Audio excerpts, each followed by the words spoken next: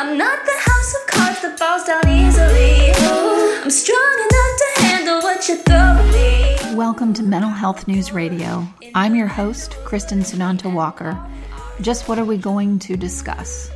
The intimacy that is mental health. Let's continue to make it as comfortable as discussing brain health or heart health.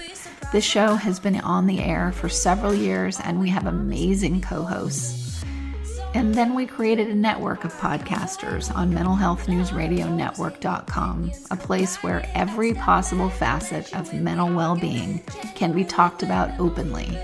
My show, after several hundred interviews, the format is this: intimate, deep, funny, touching, sometimes uncomfortable, but always vulnerable conversations with interesting people. The goal is to have you, our listening family, many of you who have become my good friends, feel as though you are listening in on private conversations. Thank you for tuning in and becoming part of this amazing journey with me, and now with our network of podcasters. Just knowing this podcast might be helping any of you realize you are not alone on this journey called being a human being makes doing this podcast worth every second. After all, we promised we'd be cordial.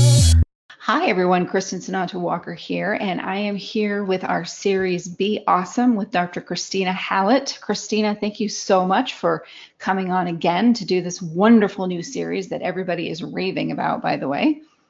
Oh, I love hearing that. That's fantastic. What? Haha, awesome news. And we have a guest that you introduced us to and brought on. So if you'll go ahead and do the introductions and kind of give our audience an idea of what we're going to talk about today, that would be awesome. See, we're just going to use the word awesome over and over again because you can't go wrong. Exactly. So, I am delighted that we have joining us today the awesome Robin Joy Meyers. And Robin we just came up with this today, so I'm throwing her right out under the bus because that's what we do on this show. Robin is a speaker, an author, and she's a fear strategist. Isn't that intriguing? Oh, okay. I like that. Yes. Robin has written a book, Alone But Not Lonely, which is fabulous, and we'll ask her to talk about that. And I'll just tell you that Robin and I met when we were both speaking in Montreal, and we were speaking at an event called One Woman Fearless. And we immediately hit it off. There's all sorts of great stories about liking each other's footwear, because, I'm all about the boots. What can I tell you? And we formed an immediate friendship. It's similar to how, Kristen, you and I connected right away. And so I am delighted to be able to bring Robin on, and she can explain to us both what a fear strategist is, and today we're really going to talk about the power of self. Robin, tell us about you. Awesome. That's number 6, by the way. I just want to let you know that's the 6th time we've used that word, Christina. Fabulous. Just keeping track, that's all. About me. So I am Robin Meyers, and I am a fear strategist and author and speaker. And it is funny how you and I, Christina, just clicked like immediately, literally across the room from each other. We both were speakers, and it was shoes and books, and I don't know, there was just something, the energy was in the air. But I live outside of Washington, D.C., and I really work with women on using fear to their advantage and realizing that we all have fears. And fear scientifically is imprinted within us, but how to use it to our advantage and to realize that it's a gift. So how to overcome self-doubt and all the negative things that we do to ourselves to move forward, really. And as women, as the 3 of us are, we tend to not be our own best friend and our own advocate, which we need to do. But, finding our voice and really being able to move forward. Well, and we know, of course, that this isn't just true for women, although I completely understand why you focus on women. But can you talk a little bit about the science of fear and what that means? Oh, I would love to. Christina knows I'm working on the big talk. So So the science of fear is actually absolutely intriguing. My background is in molecular genetics, so the science in me has come back out. But the science of fear, our brain is made up of like 100 billion nerve cells, and the science behind it is everything is involved. We have the sensory cortex. We've got, which takes all of the, reads everything, I'll say. Takes in information from the environment. Why, thank you. That puts it beautifully. Yes. I appreciate that. We have the hypothalamus, the hippocampus. We have all of that. But the coolest part is the amygdala. And the amygdala really is responsible for decoding the emotions and determining the threat, but it's also responsible for storing the imprint of your fears, actually from when they begin, which has been studied for as early as age 7 throughout your life until you die. Mm.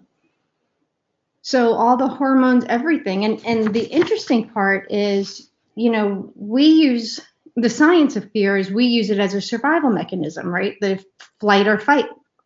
And so our response, even our bodily response, as far as like the hairs on our arms standing up, that really is remnants of our ancestors being hairy creatures, being able to hide, which is silly, but when you think about it, they were able to hide. We're not that hairy, so we can hide. But we can decide if we're going to stay put or we're going to run. But there is a genetic disorder that prevents people. There's a mutation that prevents people. The disease is called Urbach-Wiethe, from being able to have fear.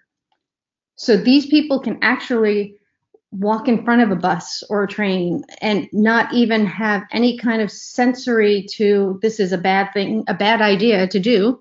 So fear is really a gift, it's what do you do with it? And I think our society, we tend to look at fear to paralyze us. And what my goal is to have people realize that if you know you have it, decide what imprint you want to keep and what you want to remove, but to let fear let you live in the moment and to serve you. Being fearless doesn't mean that you're going to live without fear. It just means that you're using it to serve you. Yeah, I always look at that term fearless and I think, I don't know that that's a message. So in terms of that term fearless, a lot of people use that, be fearless in your life and so on. And that to me, that just does not read or sound like an accurate use of the term fear, because no one is fearless.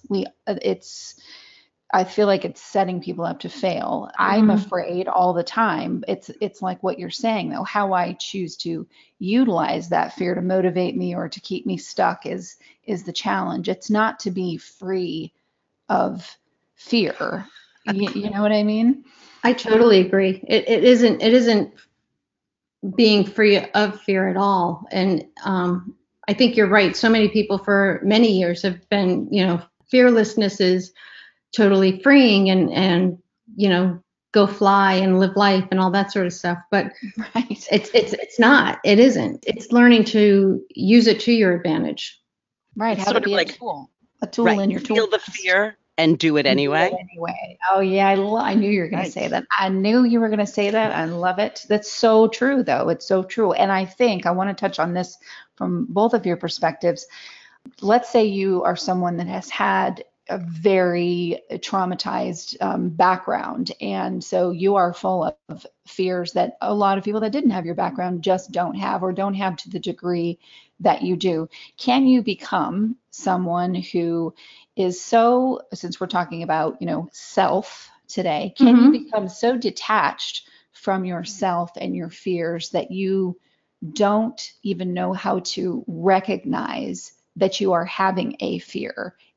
Or that is fear, because you are just so detached from what's going on inside of you, from your core self, that you're not even close to understanding what it's about. Go ahead, Robin. I'll answer after you. Okay. I actually think, understanding and processing what that trauma might have been. It is an active choice to take that situation and move through that and move past it. So I think you absolutely can move through it. I really do. But it is an absolute choice to make. Now, yes, there's degrees of what has happened to create that fear, right? So, and varying levels. I mean, obviously people have gone through horrific things versus, I use an example of like 2 kids falling off the monkey bars, which, isn't as horrific as something else. So, but I do believe people can move past it, but it is a choice. I'll tell you a quick story. I remember when I was a kid, I was 11 years old, I used to ride horses, and I guess I was decent enough. I was in some horse show, and I wasn't riding the normal horse that I usually rode. I was given the owner's horse, and I was in all the beautiful English garb. I looked great. I looked really good. The hat, the crop, everything. But they put me on this horse that I never rode, but it was the owner's horse, best, great jumper. Well, as soon as I took out the crop, this horse was spooked and took off running. Nobody told that to me. However, I was 11, got terribly thrown, knocked out, bounced around. I broke my back in 3 places. Wow. So I knew, now I understand the fear that my parents had. It was 8 months of recovery and probably them wondering if I would walk again and so forth.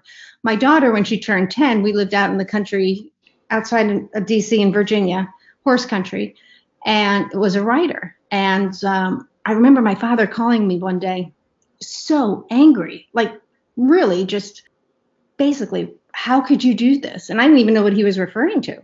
And I was like, Dad, what's up? And he's like, I can't believe you would be so stupid to even let her do this. And first I was like, back up, because I'm not sure what you're referring to. He was referring to, how could I let her get on a horse? Right. And so I said, well, she loves riding. She has all the equipment that she needs. It's not like I'm sending her off, into the sunset with nothing. And what happened to me happened to me. And, hopefully there is no accident. And I didn't even, then I was more worried because he brought it up. But it was a choice that I made. So do I carry that imprint forth and impose it on her? Or do I let her make these choices and move forth? So I really think there's a point. And obviously that wasn't a too traumatizing of a story for me. But I do think you can move forward. I really do. I do believe that you do have to make that choice.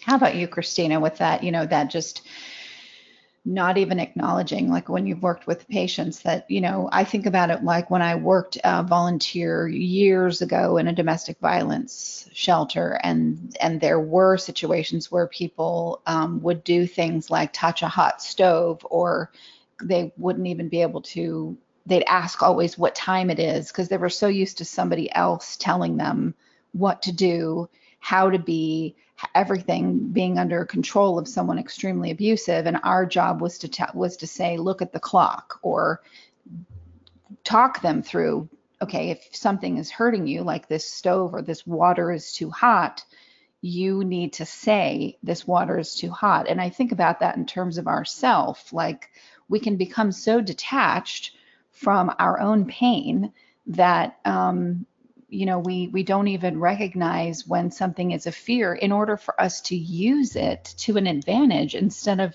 to be stuck. Am I making sense? Yeah, absolutely. And I get that. So when Robin talked before about fight or flight, the other one that we talk about is freeze. And I want to tie that in here, because a natural and normal response that people have to fear can be fight, flight, or freeze. Right. So, we think about bunnies, deer in the headlights, iguanas, chameleons. There's all sorts of things in our world, including people, who freeze. And sometimes that's totally the right thing to do in that experience. And when I think about having significant trauma, sometimes that fear response that can get stuck as freeze, and the person can become very, very numb. And as you're saying, Yes. Kristen, then get really detached from knowing their own feelings. So it's almost as if you think about a turtle inside, and so creating that shell, that deep, deep shell of numbness, where the emotions and the recognition of both bodily sensations and emotional sensations is all tucked up inside that turtle shell.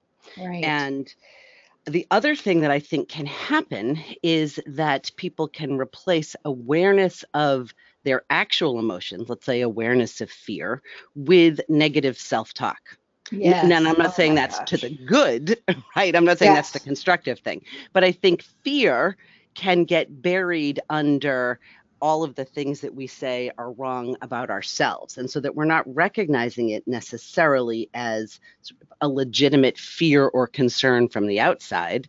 What we're seeing instead is we're stuck inside that shell, feeling under threat, feeling frozen, and turning all of that into some kind of personal condemnation. And so I would completely agree with Robin that, yeah, it's absolutely possible to work through fear and have fear work with you. And that's the whole feel the fear and do it anyway. But Right. we get there, I think, through working on developing our awareness of how we feel and beginning to bring that back to life. And I want to tie in something that I heard the other day, because I think I think you guys will be right on board with me. You did an interview, Kristen, 2 years ago with Dr. Kristen Neff. And in that interview, she talked about mindfulness, and she used a different word. She talked about being mindful, aware in the moment, as courageous presence. Mm. And I want Mm. that I in should like listen to my own capitals. shows. Right. And we're going to be talking with her, and we are going to talk about courageous presence right I on the love Be that. Awesome show. Because if I think about what Robin's I talking just about, got and chills, Christina, by the right, way, right down the back right, of my neck. Oh my gosh. exactly, me Wow. too, Ooh. because that's what Wow. I think that's what Robin is exactly talking about. When Yeah. she I love says that. working with your fear and making a choice, she's literally talking about having courageous presence in the moment, awareness of self in this moment, not hiding in the past and not running forward. And then we're just going to tie in Dr. Neff's work, because that's part of self-compassion, courageous presence, common humanity, and kindness, treating Mm. yourself the way you would treat someone you care about. And Robin, isn't that exactly what you're talking about how we use fear to our advantage? Absolutely, but I love that courageous presence. Right? Everyone's going to use this. This is going to be our new hashtag, right? Exactly. Yes. Oh Yeah. my gosh. No, Yeah. that you're exactly right. I love that though.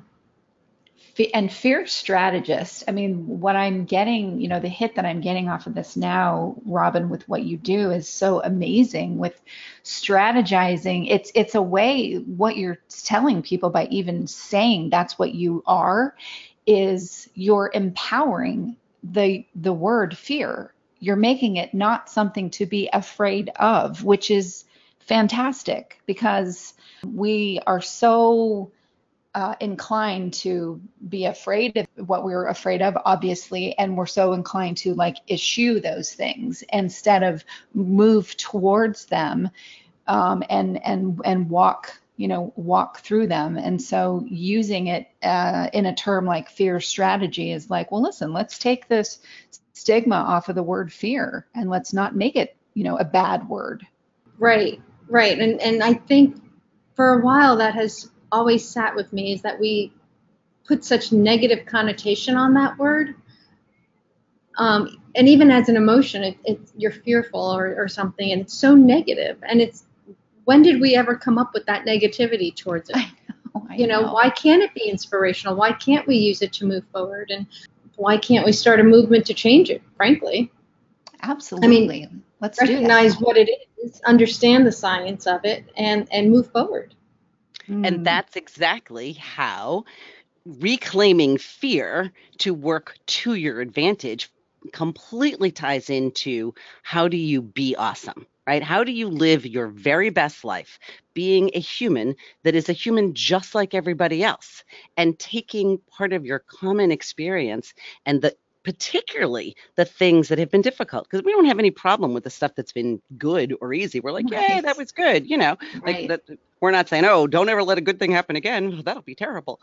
Right. Right? But we struggle with, oh no, if I've been through something traumatic, if I've done something that's been really, really difficult or didn't go the way I wanted, then we develop often this avoidance or fear of encountering that again.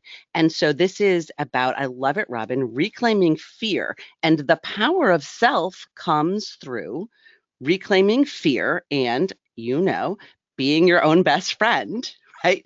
Right. Absolutely. Standing in your own empowerment so that you can be awesome. Absolutely. Tell our listeners, Robin, because what they love about our shows, some of you listeners, I don't want to speak for all of you, is that, They all love it. Because we come on and we interview people that have written books and our therapists and our speakers and so on, and do these amazing things. And then we humanize that person because they're human anyway, but they share, their struggles. They share why they even got into this field, why fear, being a fear strategist is important to you, because then it takes the insecurity away from, well, I can't ever be that person, so I'm not even going to listen to what they have to say, Taking out the comparison. Exactly. Right. So tell us, that's my long way of saying, tell us your story. And make sure you include the jump you just did. The jump. Yeah. Remember? Oh my gosh, that's true. You never heard that before from me, did you? No. So my story, well, long time ago, I have a very eclectic background, actually. Fit right in. Really? For most of my life, actually, I never used my voice, to be quite honest. I was the youngest of 3 kids. I had 2 older brothers, and I actually did not speak until I was almost 4 years old because I didn't have to. My brothers, my parents, all I had to do was point and grunt, and they would all run and get me whatever they thought I needed. And so I never really developed having to ask for anything. Everyone tried to protect me. And so I grew up kind of in this protection mode of a very loving family, but a very protective family.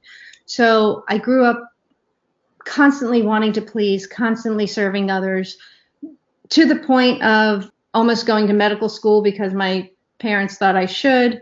I didn't get into medical school, so I went and got my master's in molecular genetics. I like science, but I don't know if I would go back and do that, although now I'm starting to love finding all these quirky genetic diseases again. But so I went through life really serving. And when my real pivotal moment was, so when I was in graduate school getting my master's, I was 21 and my mother was 53 and she died of cancer. And she really was the one person who I did speak to. So as a 21-year-old, you're starting to, lay your roots down. I grew up in New York and then moved to Ohio for college and grad school. And so I was trying to make that active choice to not be so much of an introvert, to start putting myself out there. And then when she died, my world kind of shut down again. So I really didn't have that person to go to anymore. I didn't have that person to kind of tell me what life should be like, moving forward in these stages. And I obviously had to go figure it out. But I met my husband-to-be in grad school, and from there moved to the DC area. We got married, raised 3 kids.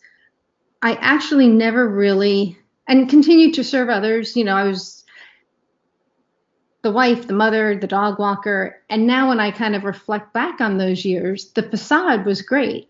Not that we didn't live well and not that I wasn't happy, but I never really put myself first. And I never asked myself, what are my passions? What do I want to do? I was fortunate enough to stay at home with my kids for a while, went back for various jobs as, college tuitions came into play, but I never put me first without either feeling really guilty or just not doing it. Right. And so 2017 was my 53rd birthday. And actually on August 11th, 2017, my birthday, I turned in my book to the publisher because that was kind of my goal. But it was a real wake-up call for me because it just kind of put life in perspective in front of me that I was not going to stop figuring out who I was. I wasn't going to stop letting my voice be heard. I know, no one likes commercials, but seriously, folks, without the help from these organizations, we could not stay on the air. Please give a shout out to zencharts.com. If you're a mental health or addiction treatment center, you'll want to use their EHR. It's gorgeous, and they're just good people. And also MyGenetics, MyGenetx.com, because knowing your genetic code empowers your mental health treatment. And lastly, CopeNotes.com. We love getting positive messages right to our phones every day from Johnny Crowder. He's the lead singer of Prison, a heavy metal band sharing their music about suicide prevention, addiction recovery, and mental health. See, that was painless. Support them as they support us. Back to the show.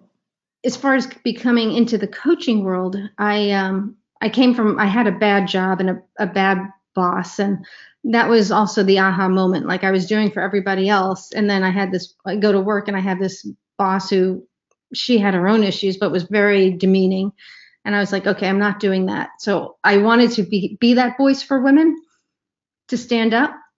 So as I tried to develop it, it didn't hit me though until my 53rd birthday.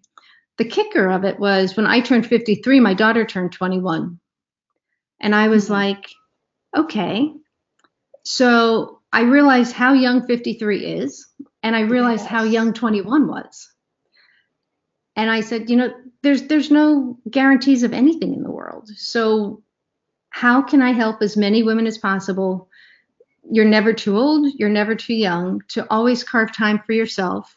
Know the power of you, know the power of yourself, and learn to navigate, whatever stage of life that you're in. You have to be able to understand that self-care is so important, and understand that you have to have your time without feeling selfish or guilty or whatever those words you want to use are. Right. And that's really, I went originally as a life coach, and then of course I became resiliency coach and transformational coach, and then I got to strategist and life strategist. And through discussions that Christina knows, it was like this fear thing is really sticking with me. So fear strategist is it now. And the jump is, I'm guessing, a jump out of an airplane. Tell her about the jump where you were just giving a talk at a conference and then you were up in the trees. Remember? It was only 2 weeks ago. Oh, yeah. Yes. Share what this is. I'm thinking you jumped out of an airplane or something like that. So it's not as high, but it's pretty close, actually.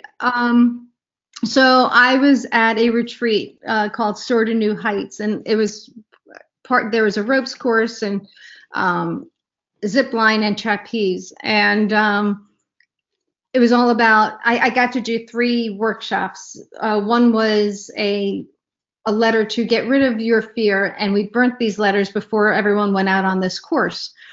And the last final piece of the course was this trapeze. It was about a 40-foot tree, and I'm talking roughing it though. You had like the pegs in the tree that you had to climb. And right. When you look up, that trapeze looked really, really far away from a very tiny platform that you're standing on. And first I'm looking at it and I'm thinking, you know what? I had a great day. I'm good. And then I thought I had to do it. I had to do it for me. I had to just do it and know that I could trust myself. So I did. And I'm not one for heights at all. If anything, I could say I used to have a fear of heights. I climbed that tree, and after hugging the tree for a few seconds before turning around to jump, and they said, just let go and jump. Of course you're harnessed, but I did. I let go and I jumped and I caught the trapeze, thank goodness. And it was a great exercise for me to know that I can trust myself. Mm. And you can feel the fear and do it anyway. Because at no point when you described, and I wasn't there, but you described it to me, and at no point did you think, hey, this is awesome. This is fun. I can't wait. Yeah, hook me up. Let me do it again. You were uncomfortable and afraid. I was And there was totally this uncomfortable. And there was Yeah. this challenge, and you did it. You let go and jumped. I did. You're right. Yeah. I was totally uncomfortable. And I wasn't the first to go. I wasn't the last, but I was totally uncomfortable. I am not one to climb trees. I never was, ever. And it was pretty high up there. And Yeah, even when I got near the top and you had to like get your legs up and around and onto this platform, I'm thinking, now I can't get down either. So I have to get on the platform. So yeah, there was no point that I was like, this is awesome. I can't wait to let go. No, I was totally scared. Totally scared, to be perfectly honest. Have I worn my Depends today? Yeah. You know, when I was about, I want to say maybe 12, I was at overnight camp, which I loved going to every year. And of course, it was at a lake and you did swimming, and they had a high dive, which in my mind is about as high as the tree. Now, I know, Robin, that that's not true. Your tree was higher than my high dive. But nonetheless, it was this nemesis for me. And I remember climbing up, up, up. Like the ladder never ended. And then I finally got out and I walked to the end of the high dive, and I decided, oh crap, I'm not going to do this. Like, I would be insane. I'm going to clearly break limbs when I jump into the water below me. This is not happening. Except I turned around and I was afraid even to be standing on top of the high dive, and I desperately wanted to go back, but there was an entire line of people on every rung of the ladder. Like, there was no way for me to get off because it was full. There was this Right. complete line of people. So it was either, well, I can sit here all day long until they get tired and decide to go home, or I can jump. And talk about feeling sort of social pressure and what do I do and comparison. Like, this was back when I was definitely not my own best friend and really, really struggling with, what am I going to do? Because I can't go forward and I can't go back. So all I am is stuck. And am I now going to live out the rest of my life from 12 years on forever on the top of a high dive, feeling terrified and unable to move? And I know that sounds silly to say now, but at 12, that really felt like a real experience. Yeah. Yeah, it It was is. a real experience. It was. Absolutely. It was. And ultimately, what did I do? So ultimately, it was just one of those. I didn't have a choice. People started yelling, come on, hurry up, let's go. And then someone, and it's a really good thing, I don't remember who, someone got on the other end of the diving board and started jumping up and down. So Oh, God. now I'm shaking a bazillion feet That above would be the the person I'd kick and take down with me. That's how Yeah. I was. If I could have, if that had even crossed, if I wasn't frozen with fear in that moment, that might have crossed my mind, but no. So literally, it was one of those, and it was sort of, I guess I'm mentioning this because, as I said, this was when I wasn't my own best friend. And so I think that it was negative self-talk that got me to go over. And so I didn't feel good about it. So for me, it wasn't an accomplishment. I remember beating myself up in my head and saying, like, you're awful and this is terrible and you're being a coward and a baby and blah, blah, blah, blah, all of this crap. And then ultimately, whatever, just go. And I jumped and I hated the feeling of falling. I just don't like that at all. Hit the water, got out, and continued to shake and beat myself up. Now, today I look back on that with so much compassion, right? Because the answer was not to beat myself up to get off, but to say, just like you're talking about, Robin, how do we manage that fear? How do we say, I get it. I am so afraid. This is so uncomfortable. And yet I'm going to have to make a decision. So knowing that I'm afraid, I'm not going to give myself a hard time for being afraid. I'm going to let myself be afraid, and I've got to go. So off I jump. You bring up an interesting point, Christina, because someone on the course, one woman who was a little heavier set. She was, and a little bit older. She was saying, I'm not scared. I'm not fearful. It's just my body won't be able to do it. And all of us were like, we know you are fearful. It's okay. Like you can say you are. Your body will be fine. I mean, there is lots of different body types up there. I mean, that had nothing to do with it. It was just doing it and being able to just say, let go of the fear and jump. And it was interesting because it wasn't until the very, very end of the last day could she finally say the word fear. Ah, interesting. Oh, that's exciting. Yeah. Yeah. And then what happened for her? Yeah. Well, the very end of the trapeze, just to tell you, they wanted us to put our legs over our knees and lock our knees so you could hang backwards. Blah. And then let go. And then they would let us like free fall down. That was weird. I did it.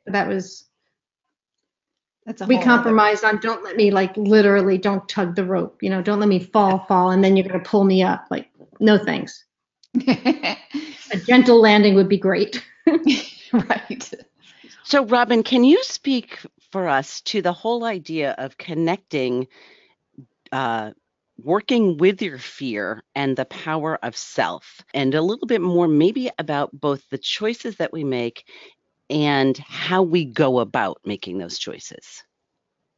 Sure. The power of self, I really look at self, when we talk about self-care and self-confidence and self-love and self-doubt. And I deal a lot on the self-doubt issue, right? Which has to do with, the negative talk and feeling helplessness and wanting to hide or hesitate and all of that. So it's really, how do you start talking to yourself nicely, being your own best friend, as you would say? How do you start recognizing and learning those triggers that set you back? So I think it's a lot of awareness. It's a lot of setting a good routine and mindset that you start becoming more aware of yourself. And that's kind of why I'm such a proponent of alone time being a time of solitude for you and growth. I believe like every day you have to build in that alone time just so you get to know who you are and what you want, not the laundry list for everybody else in your life, just you, because it's really important. So until you really have a chance to understand who you are, it took me 53 years to figure that out, by the way, but until you understand who you are, what your desires are, and what you want and need from life, at that point, you can really start then understanding what those fears are, what those triggers are, and how you're going to move through it. And, what kind of strategies and tools you're going to use to press the reset button. What do you think you might say to someone who says, I'm afraid to get to know myself because I think that I'm going to find out I'm even worse than I think I am? I would say, how would you feel if you didn't get to know who you were, to be honest? I mean, I have people that say, I don't know what I want to do. I don't know who I am. And I'm like, then try anything. Even if you are so busy raising a young family and a full-time job, like once a week, once a month, find time just to try different things for you. And if that means you need to get a sitter or find someone to take care of the kids or bring in dinner or whatever, however you have to make it work, like it's so incredibly important. And I'll tell you why. I think the longer you wait to find out who you are, and I can talk from my personal experience, I think the longer you wait, you continue to bury yourself, and I think you become more resentful. And I think there is some point that it's going to tip it in your life, and you are going to want to know who you are. But depending on how long it's taking you to figure that out, you might want to go figure out who you are all by yourself as well. So there's something about the pain of my present experience gets to such a place where I say, I've got to do something different. And it's in the doing something different that you take your first step to using fear in a different way. I think it's yes, I agree. I think it's that awareness to say, I need to understand myself. I want to know who I am, and it's not everything at once. It's not like you're going to make this list of all your fears and I'm going to go day by day and check one off, right? I mean, I knew I didn't like heights, but it wasn't like I'm so scared of heights I'm not even going to this course. It was just, okay, I'm here and I had to do something for me. It just all happened to work out that way. But I think you just have to be able to say, if you know what that fear is, I think you do have to try and figure out why you have that fear. Absolutely. I really do. I think if you have something that is totally blocking you, you have to figure out what, why, how, what, why, and when. So, along those lines, can you share a couple of the tools or strategies that you recommend to people to begin using fear to help them move forward? Sure. I think a morning routine is so important, to be honest. I work with people and I say just start with 5 minutes in the morning. And of course, people are like, I get up at 5:30. I'm like 5:25 then. Honestly, just to set your intentions for the day, kind of on the principle of what are your intentions for the day? What is important for you to happen that day and what matters to you? Like if you can just sit with that, some people like to journal, some people like to exercise, some people want to sit with a cup of coffee. However you want to do it, just start finding out what's important to you. I also tell people, for the person that's like nothing good is going on right now, I love to give people this like a week challenge of video your day. Every time you get back in the car, take a quick video to yourself of what happened in that moment. Was it, let's say you went out for lunch. So the morning in the office or whatever your morning was like, do a quick video and see if you can find something good from those morning hours. So it's kind of always trying to find the fantastic in something, the positive in something. Because sometimes, I love that. sometimes just getting out of bed is a good win for people. Absolutely. Absolutely. And it really depends on what's going on. I Absolutely. talk about a similar thing when I talk about experiencing gratitude, but really feeling the feeling of gratitude. And Mhm. there's a lot of times, and Kristen, I know you've talked with lots of different people about this, but there's a lot of times where people have a hard time accessing even something to feel grateful for, or they access it, but they do it in this more list-making way. Yep, I'm grateful for my health, my job, my house, blah, blah, blah, which there's no gratitude in that. And so one of the tips that I share with people is and it comes from the research in positive psychology, is using awe, AWE, or appreciation of nature as a way to sort of backdoor yourself into gratitude. So if you can't come up with something that you're feeling grateful for or that you think is fantastic or you're willing to celebrate as a win, then maybe what you can do instead is either see something in nature, or the research says you can just look at a beautiful picture and experience the feeling of awe and appreciation for nature. And that begins, practicing that can move you to being able to then be grateful, which can then move you exactly along, as you're saying, to finding something fantastic in your day. Yeah, I'll tell you a great exercise to do. And I've done it and I've taken groups to do it, even just to change your scenery and get up and go for a walk. Take out your phone and just try to take 3 pictures. And you'll be surprised what people take pictures of, but people will find like the bark of a tree interesting, or a water fountain. But when you look at the pictures they find, there's something in those pictures that just centers them and grounds them. And it's like, there you go. You start feeling gratitude. You see things and it's like, my life, I'm okay. Absolutely. And by the way, I watched a video last night, like some random thing that came up, but this is a great tip if you don't know this.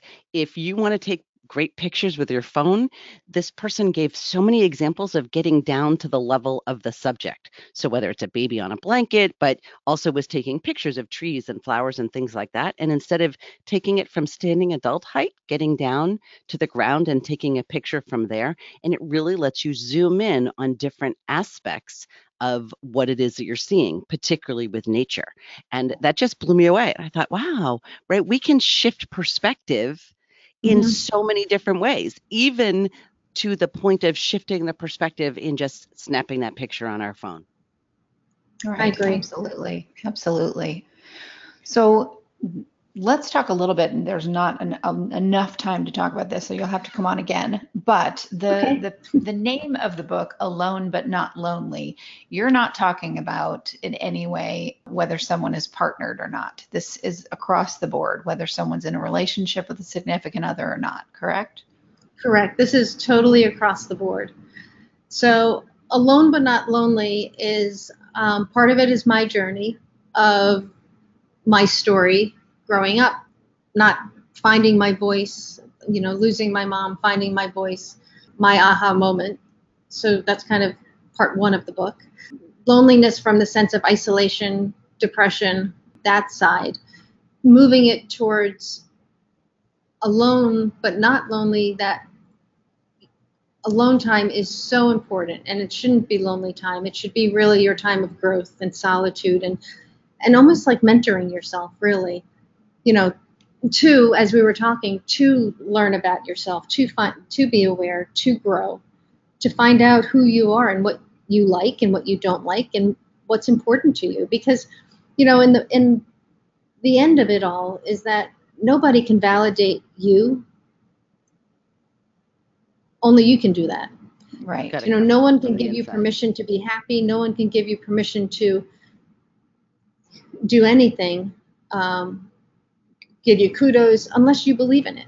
Unless you truly believe in what you're doing, no one's going to either praise it or deny it. So you have to truly know what you want and who you are, and then go for it. And then be able to stand true to yourself when you have people try and take that away from you. And I think that's something that's when the doubt comes in and those triggers happen. And so as you learn those triggers of the negative talk and not being your own best friend, how to get yourself out of that faster and faster. So that whole journey of the book is alone from isolation to using alone time to be powerful, a powerful time of solitude.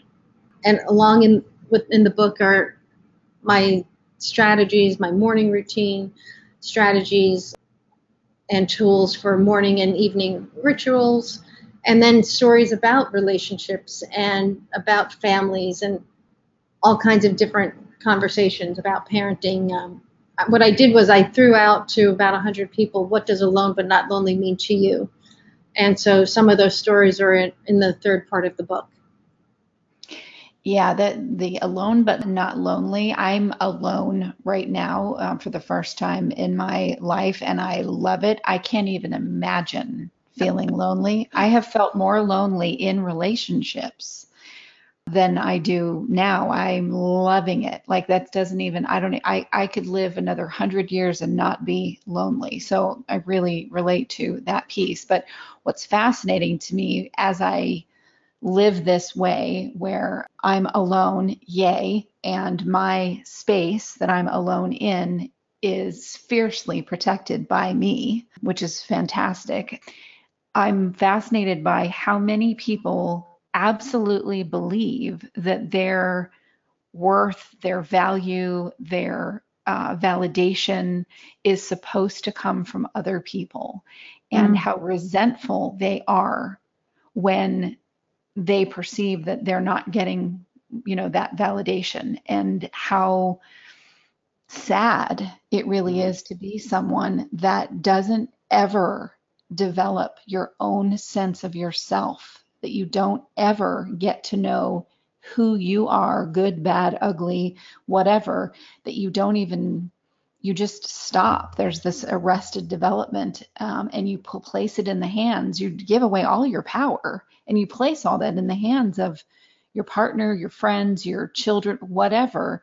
And you're completely cutting yourself off at the knees, because you're never really going to be happy when you give all that power away, to other people. It doesn't work like that. And there are so many people, even our society trains us to think, oh, well, when you get married, then you'll be happy, and your spouse or your partner is supposed to fulfill, all your needs. And it's such a disservice.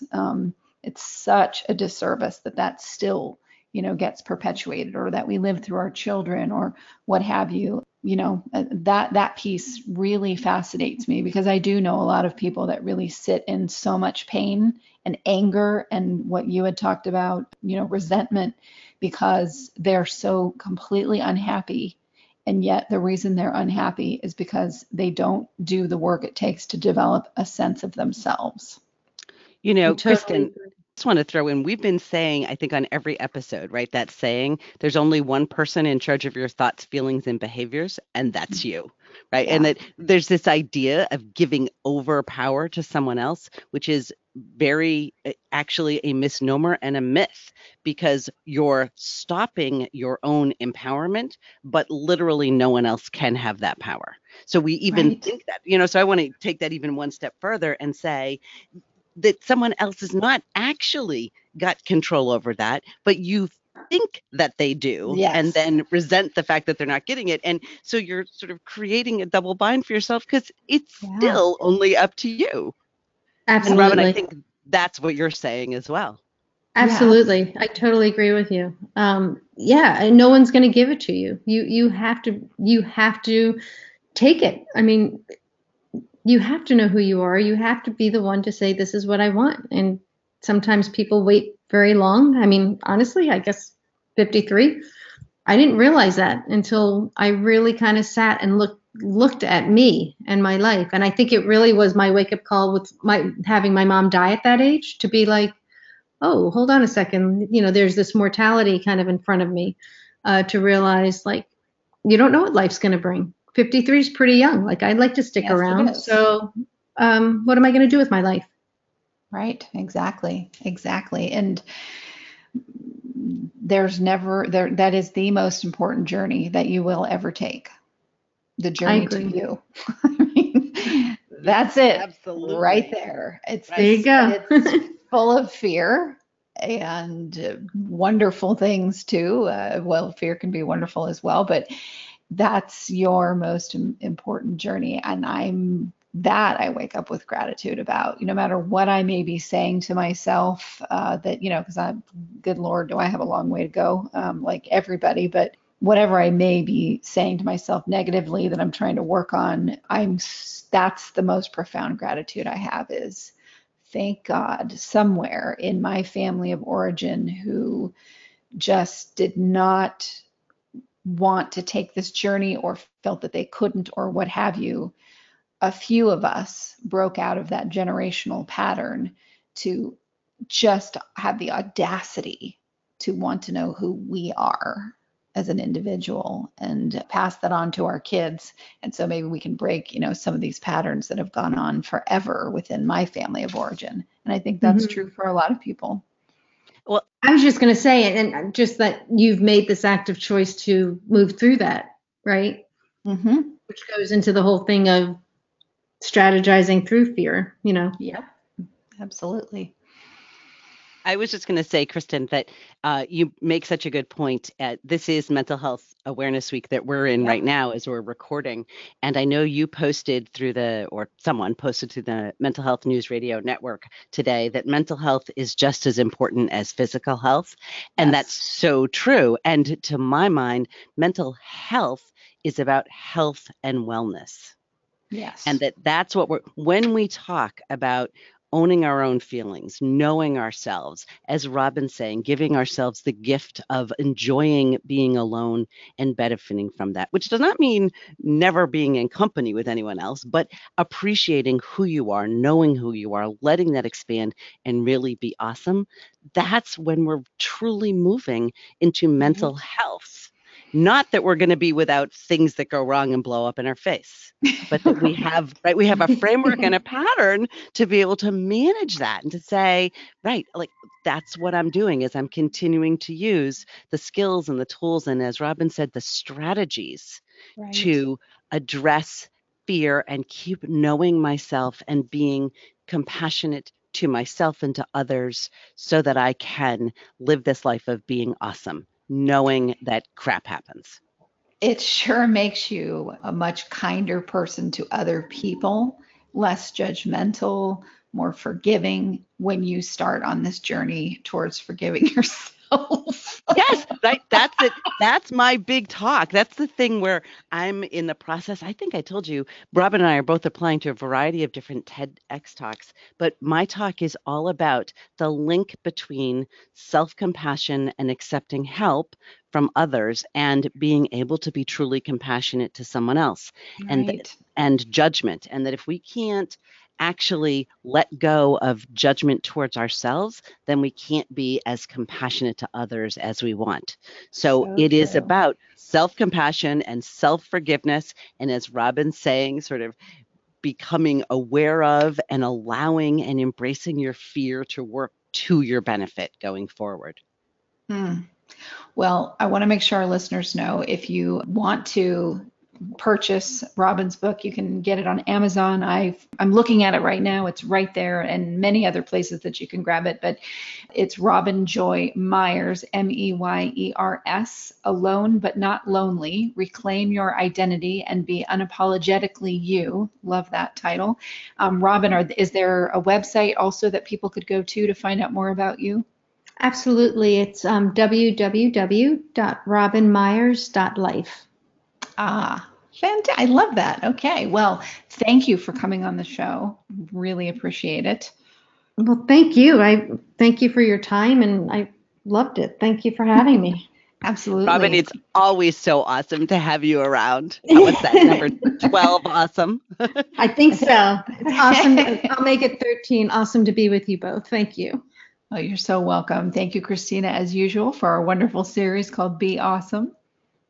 Fantastic. I can't wait till the next time. Me too. And thank you to our listeners for tuning in to another edition of Mental Health News Radio.